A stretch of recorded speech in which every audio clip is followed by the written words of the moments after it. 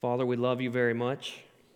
I thank you for the opportunity already for us to gather together as one body,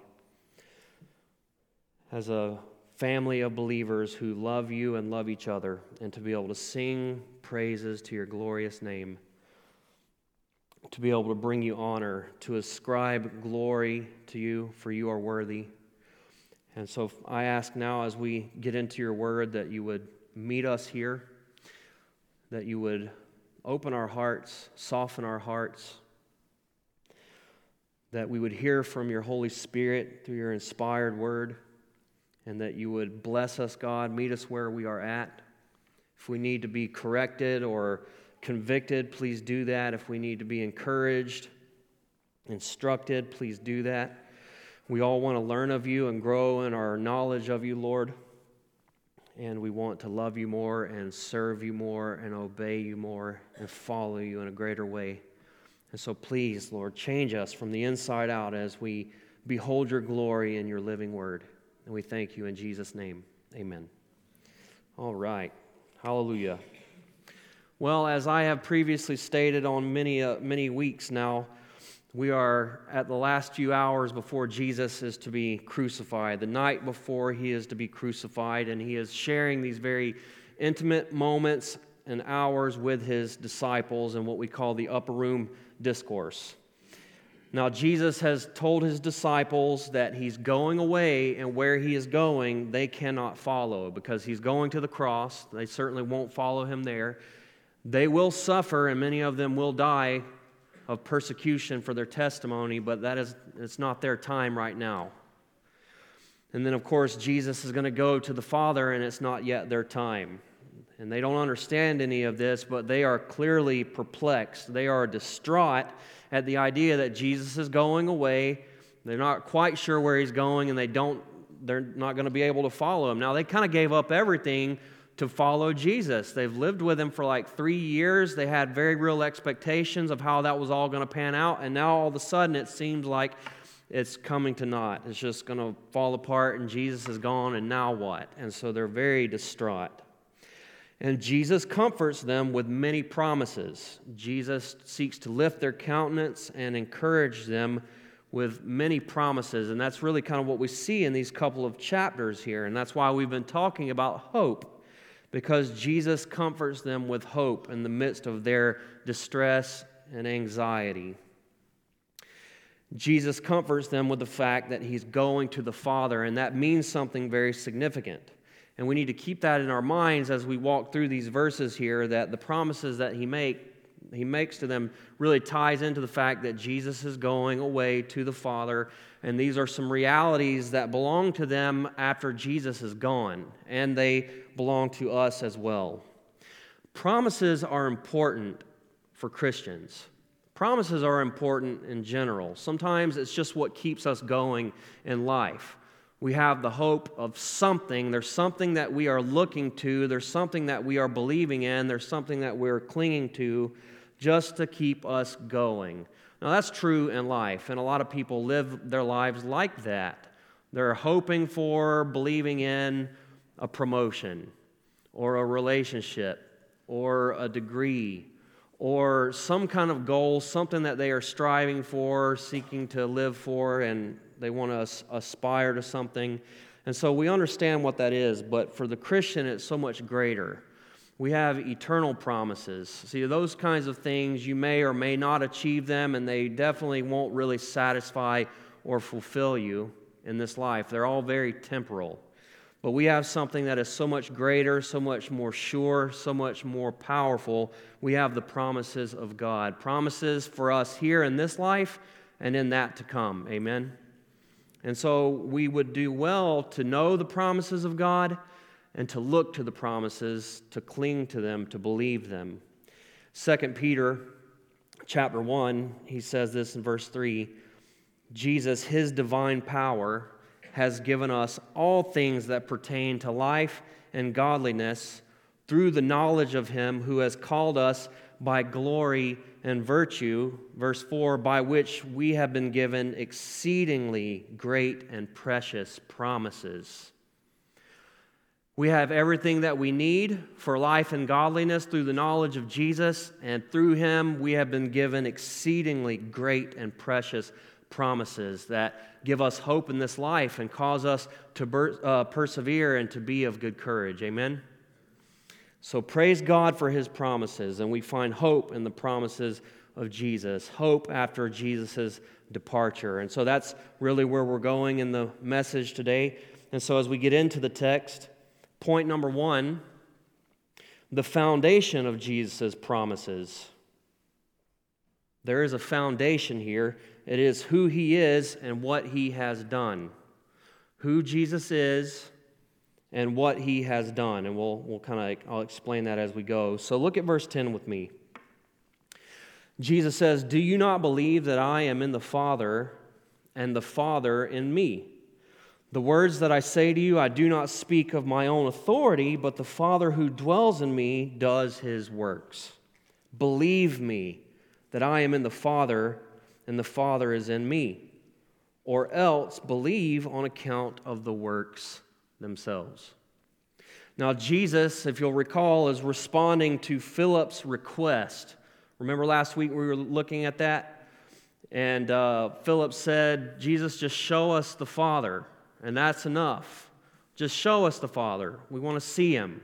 And then we'll be good. We'll believe. We'll be satisfied. We will rest assured. And Jesus said to him, "Have I been with you so long, and still you don't know me?" That's an interesting response, isn't it? Jesus presses the point with a question. Do you not believe, Philip, that I am in the Father and the Father is in me? Jesus is assuring Philip that he and the Father are one. Now, this boggles our minds, as it should. We cannot match intellect with God, and we can't know everything there is to know about God. He's infinite. He is lofty. He is majestic. He is high and lifted up. He's eternal. And it's just more than our feeble little finite brains can compute. But He is Father, Son, and Holy Spirit. As we sang earlier, our God is triune. 3 distinct persons, yet one God. Same in essence, in glory, in worth, and attributes, yet distinctly 3. Father, Son, and Holy Spirit. Jesus has always existed from eternity past with the Father in perfect unity, love, glory, and peace and satisfaction. And Jesus, on some level, is trying to communicate this to His disciples. He's trying to help them understand a little bit about who He is, that He can make such claims as these. He says that I am in the Father and the Father is in me. He's essentially stating His authority to say the kinds of things that He's saying and that He's going to say. Jesus said that He never acted independent of the Father, that everything Jesus said and did was by the will and authority and power of the Father. And Jesus appeals to His own works as a testimony to that. To verify, to validate everything that He has said. Remember, Nicodemus said to Jesus, "We know that you're a teacher who has come from God, because nobody can do the things that you do unless God is with him."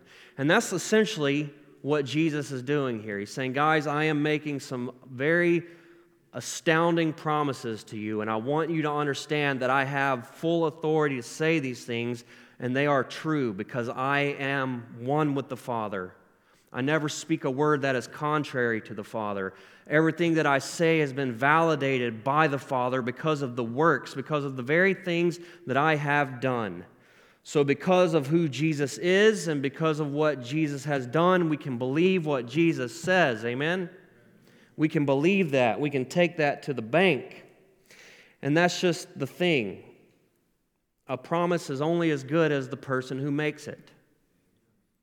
A promise is only as good as the person who makes it. I know that we have all been given promises by people, and those promises weren't kept.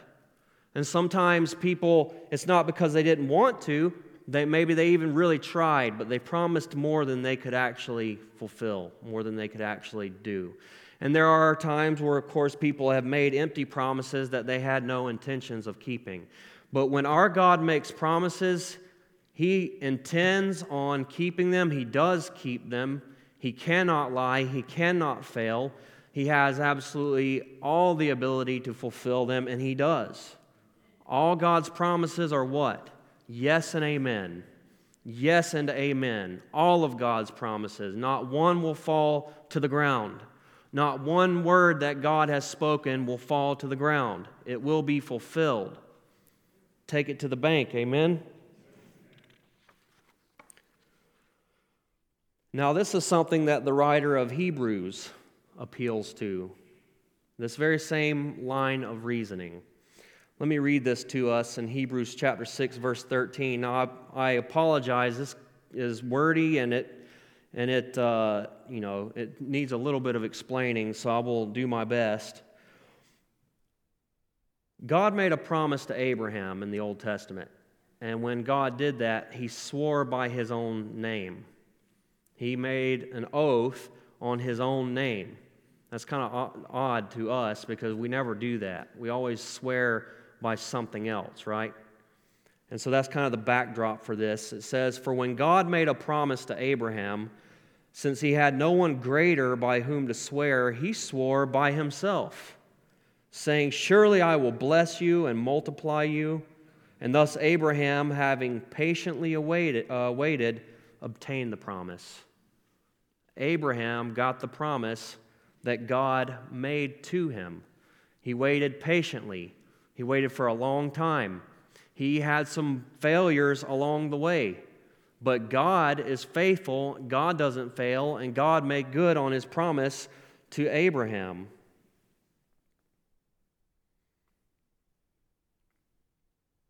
I think that kind of says it right there. I'll just stop right there with that cross-reference. And I love Hebrews chapter 10, verse 23. It says, "Let us hold fast the confession of our hope without wavering, for He who promised is faithful." Let us hold on to, let us resolve to be unmoved, unshakable in our hope, without wavering, because He who promised is faithful. Jesus is faithful. Jesus has proven that He is faithful.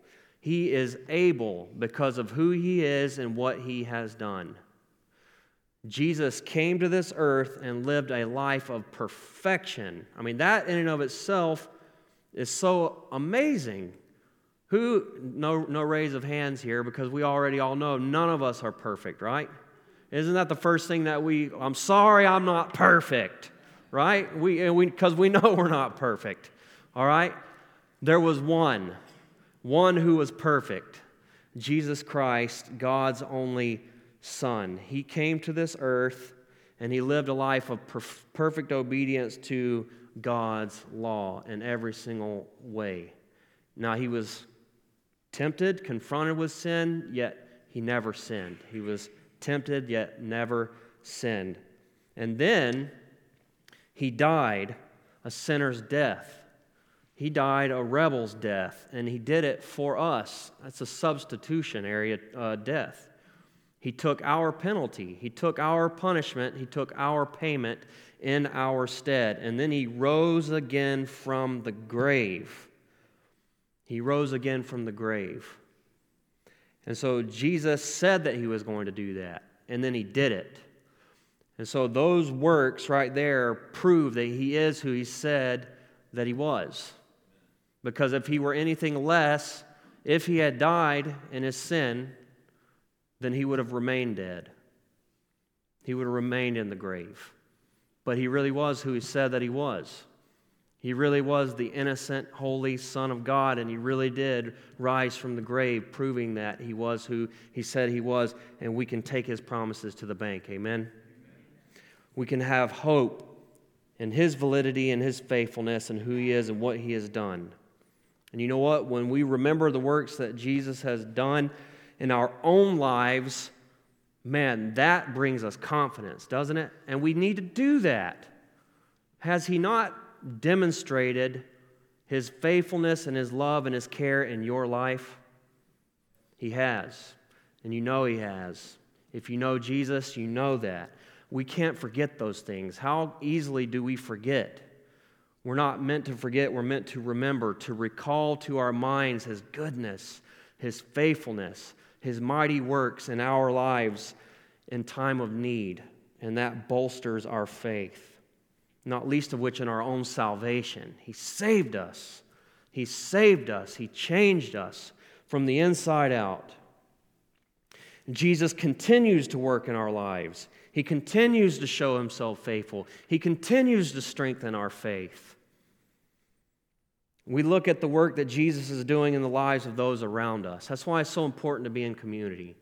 That's why it's important to be around other believers as you see what God is doing in their lives. As they testify to the faithfulness and the goodness of God, it strengthens our faith. Amen? And so we must look to who Jesus is and what He has done as the foundation for His promise, because a promise is only as good as the one who makes it, and He who promised is faithful. Amen? All right. Well, that brings us to the next part of our message. And now we're going to look at 3 promises that Jesus gives to those who believe.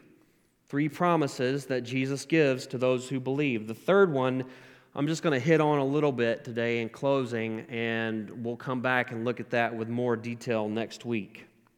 But 3 promises that the faithful Son of God gives. And this, I think, is especially true for the disciples after Jesus' departure. This will bring much encouragement and hope to them. And so the first promise is a promise of being effective in their service to Him and being fruitful and useful. Those are important words to the Christian. That's what we desire, is it not? We want to be effective. We want to live lives that are fruitful and useful to God. And so Jesus makes this promise. He says in verse 12, "Truly, truly, I say to you, whoever believes in me will also do the works that I do. And greater works than these will he do, because I am going to the Father." Now that is a heavy verse. And there is a lot of debate on what this verse even means. Because on the face of it, it certainly sounds like Jesus is saying anyone who believes in Him, they're going to do the same kinds of miracles that He did, even greater miracles, right? That's what it sounds like. And there are some people who hold that interpretation. Somehow they think that they're doing miracles, or they're at least trying to convince other people that they're doing all kinds of, crazy miracles.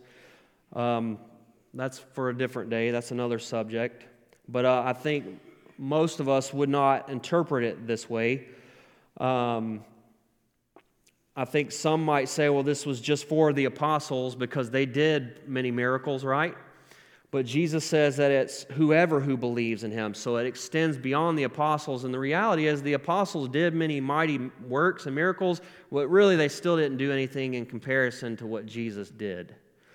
They didn't calm storms. They didn't walk on water. They didn't multiply, bread and fish and feed thousands and thousands of people. Believe me, they did some extraordinary things. Miraculous things were done through them. But there appears to be something else happening here, something else that Jesus is getting at. And I think part of it could be in this phrase, because I'm going to the Father. Now, Jesus connects going to the Father with sending the Holy Spirit. Sending the Holy Spirit. And so I think the common understanding of this verse is Jesus is talking about salvation, the miracle of salvation. When Jesus returns to the Father, the Holy Spirit will come, and people who believe in Jesus will be born again, and they will be radically transformed, snatched from the pit of hell and changed from the inside out, transformed from death to life, regenerated, right? Now, there's no greater miracle than that. There is no greater miracle in the world than that. And so the idea of greater works than these would probably be greater in scope, meaning it's going to be worldwide. It's not just going to be happening right there in Jerusalem. greater works. These works are going to be happening all around the world and in every generation. And the nature of the miracle, it's not just going to be stretching out a withered hand or healing someone who was blind or healing someone from leprosy, because the thing about those folks is those miracles are astounding, but that does nothing for their eternal souls.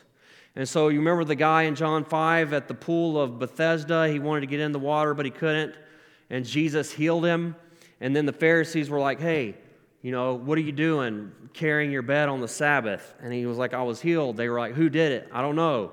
And then Jesus reveals himself to the guy. And what does the guy do? He goes and snitches on Jesus. He runs back to the Pharisees. And he was like, Jesus did it. And I'm just like, man, how in the world could you do that? And so that just goes to show, this guy had been lame for like 38 years. Jesus heals him, and then he goes and tattles on Jesus. And so a person can experience an amazing miracle and not be changed. And so I really believe that's what Jesus is getting at here, because he's going to go to the Father, the Holy Spirit is going to come, and people, when they believe in Jesus, they're going to be transformed from the inside out, and there is no greater miracle than that. In fact, Luke tells us in chapter 15, all of heaven rejoices when a sinner finds salvation. The angels erupt in praise when a lost and dead sinner is raised to life.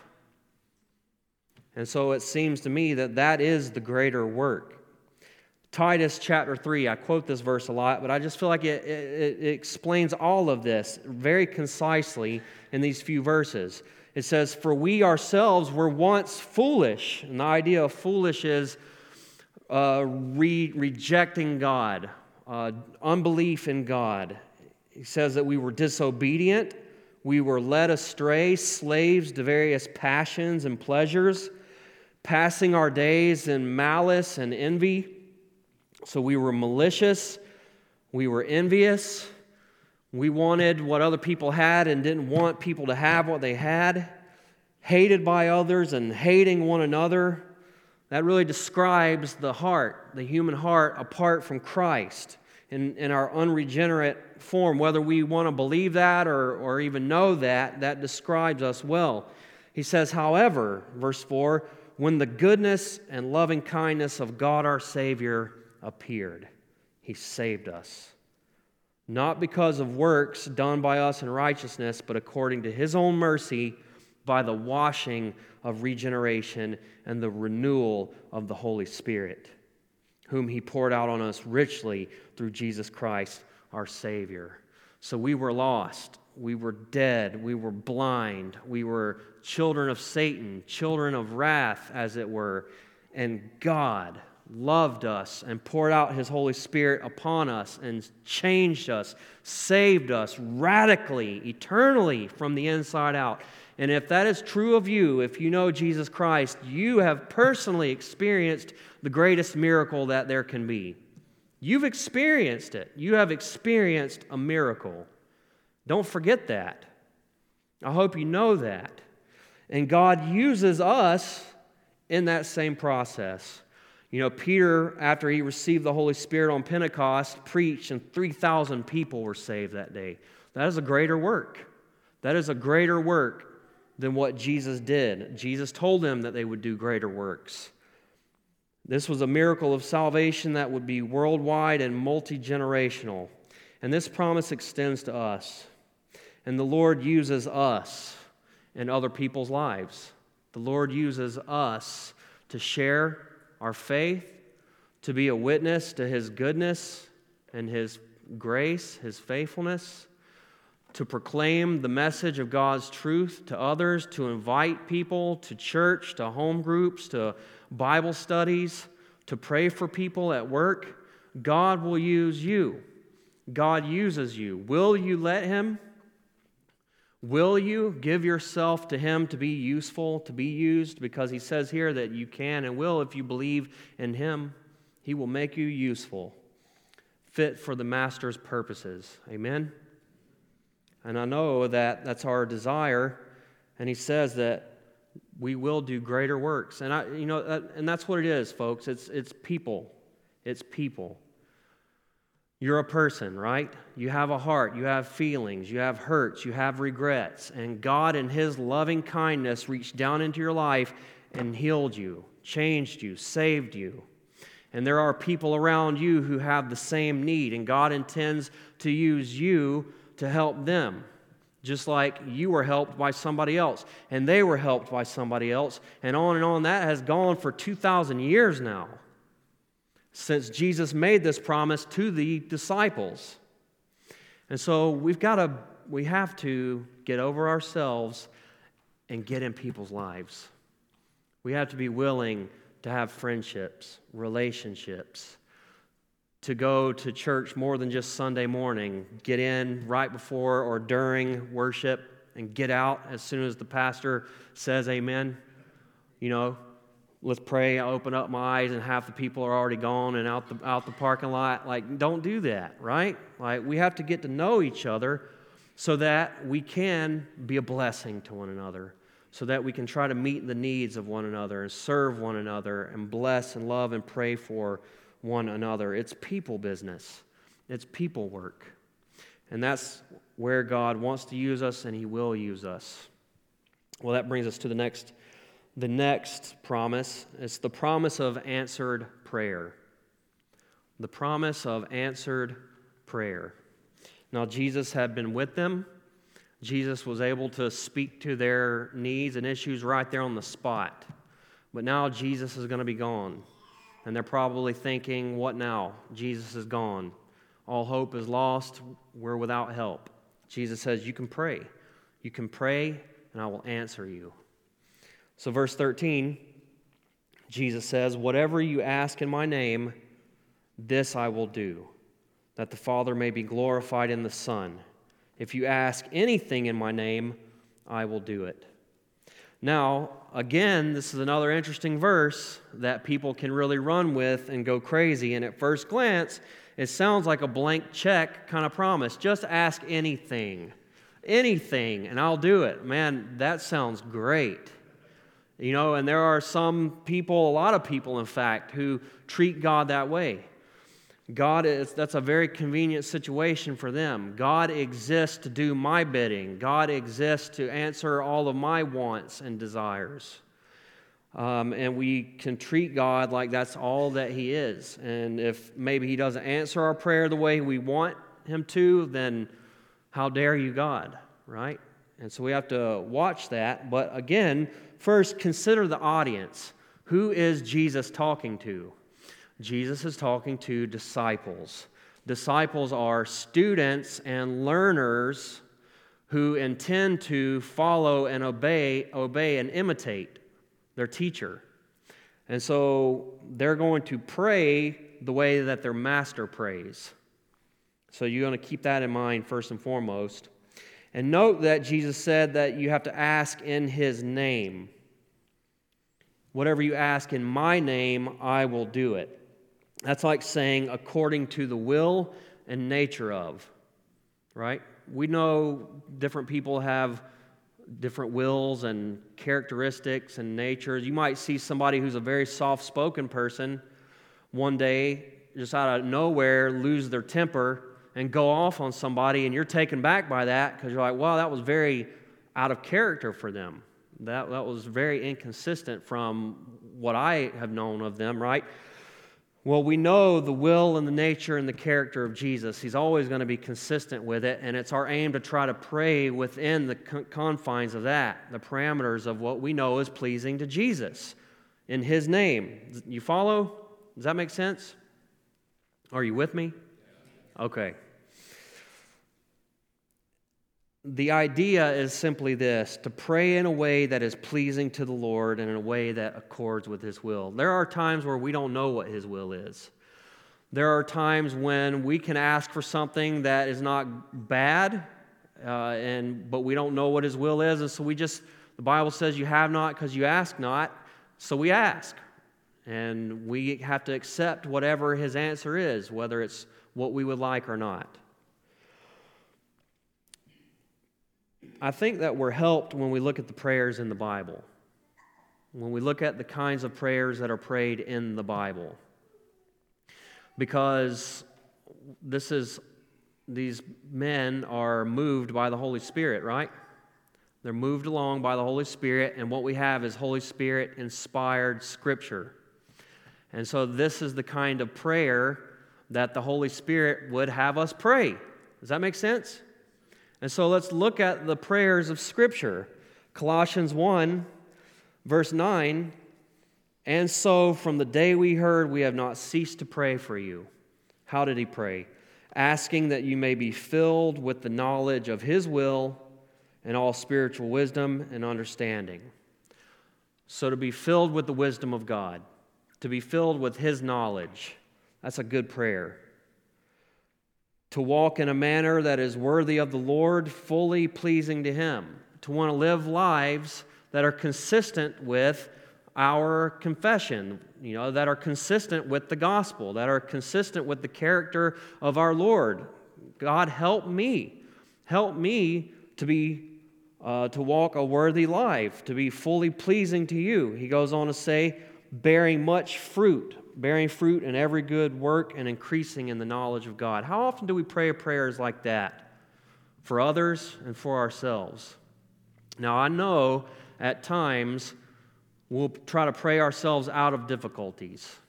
And I'm not saying that is wrong. I'm not. I know that I do it. We all do it. I pray for other people that God would relieve them and that they would, whatever suffering they're going through, they could be, released from that. But I think that there's also something to praying these kinds of things in the midst of it. In the midst of the suffering, in the midst of whatever it is we're going through, to be able to walk in a way that is pleasing to the Lord, to be able to be fruitful in it, to increase in the knowledge of the Lord. God, what would you have me to learn about you in this? God, help me to be fruitful. Help me to grow through this. Help me to live a life that is pleasing to you in this. Does that make sense? I think that's a spiritually mature prayer. I have a brother, a Christian brother, pastor, who is from another country, and he tries to go on vacation each year, especially for his wife's sake. It's very helpful for her that they can do this. And it didn't look like he was going to be able to go this year, and so he asked for prayer, and my assumption was pray that they would get the finances that they need to be able to go on this trip, and there's nothing wrong with that. But that wasn't his prayer request. His prayer request was pray that we'll be content with whether or not the Lord allows us to go. We'll be satisfied to stay and not go, or we'll be excited and satisfied to go, but either way, we're content. That's an awesome prayer. That is a spiritually mature prayer. I think that is a praying in the will and nature of Jesus kind of prayer. Amen? When we pray like that, we have confidence that He'll answer our prayers. And of course, I just want to look at one last verse, and then we'll kind of wrap things up. I'm not going to make it to the third point today. The Lord's Prayer.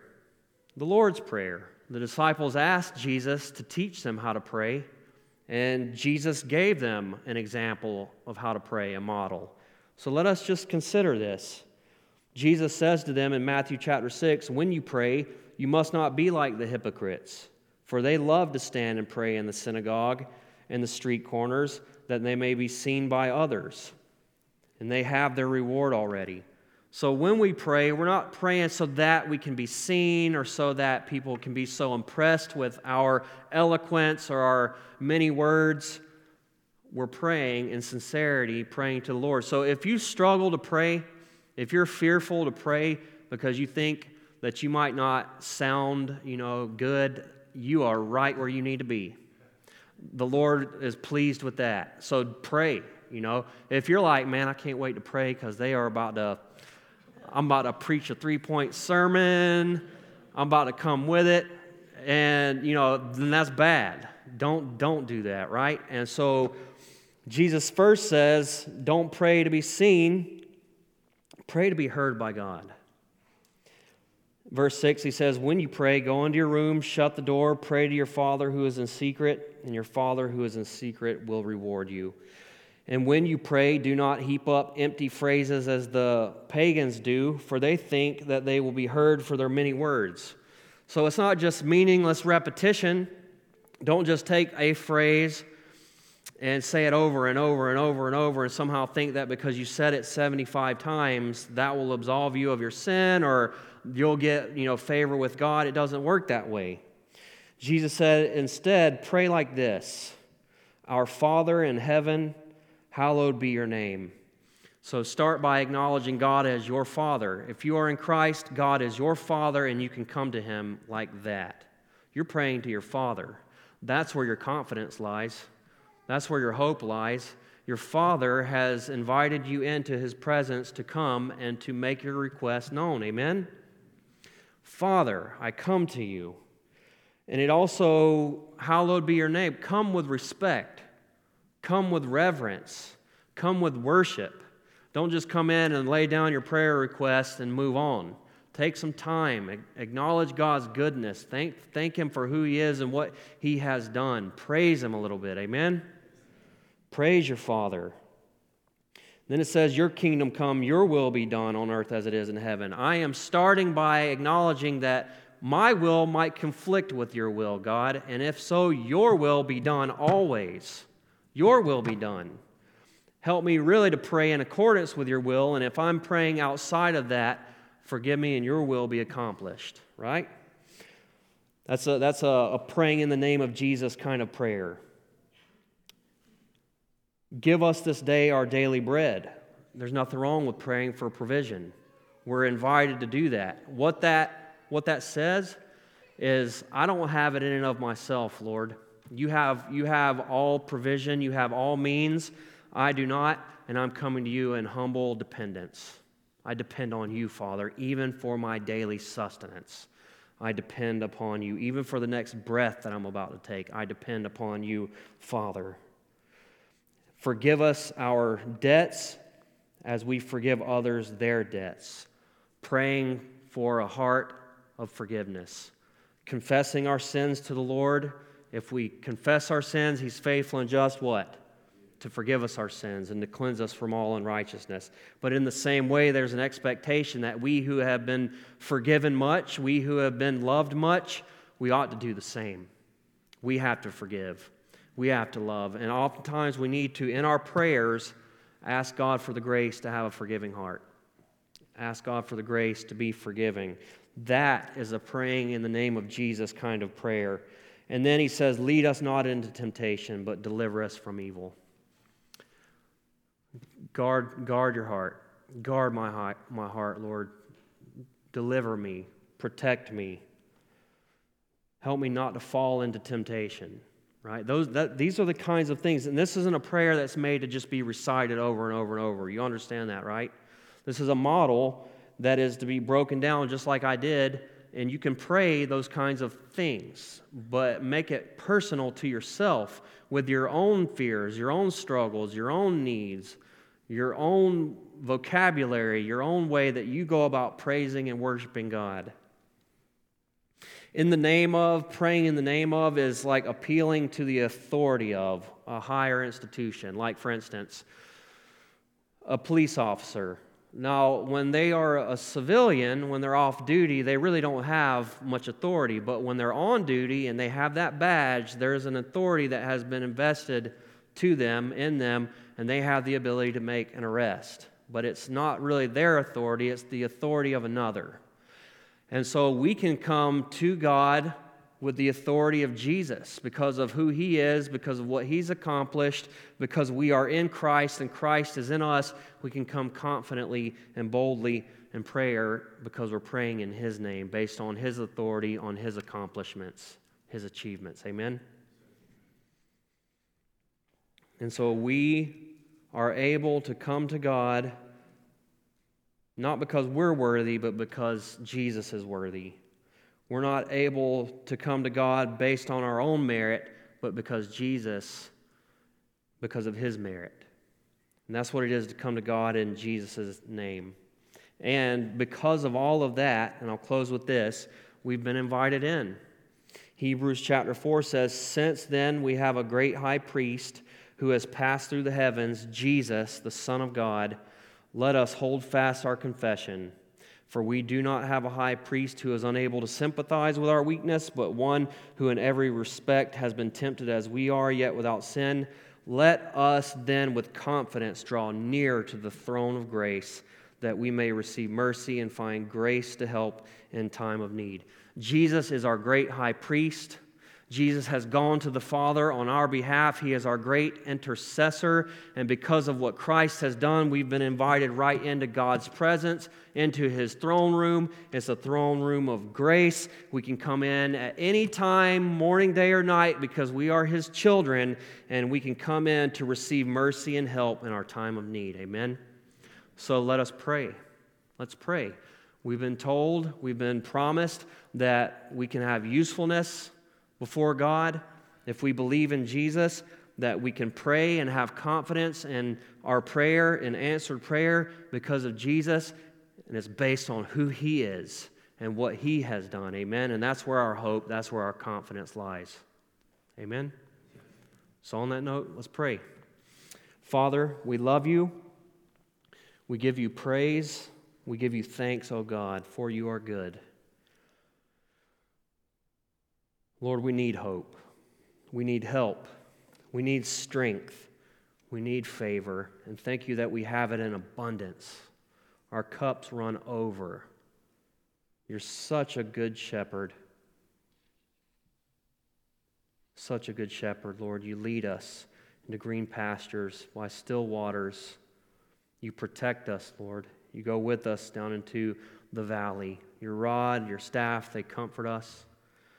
Surely, Lord, we will dwell in Your house all the days of our lives. We worship You. You're holy. God, would You please build our confidence, strengthen our confidence and our hope in You. May we cling to the promises of God. And I thank You for these two promises right here. Greater works, and answered prayer. So, Father, I pray that those things will be true in our lives this very week. That You would use us in the lives of others, that we would pray, God, for others, and that we would be effective in our prayers and effective in our love and our witness and our comfort to other people. We praise You in Jesus' name. Amen.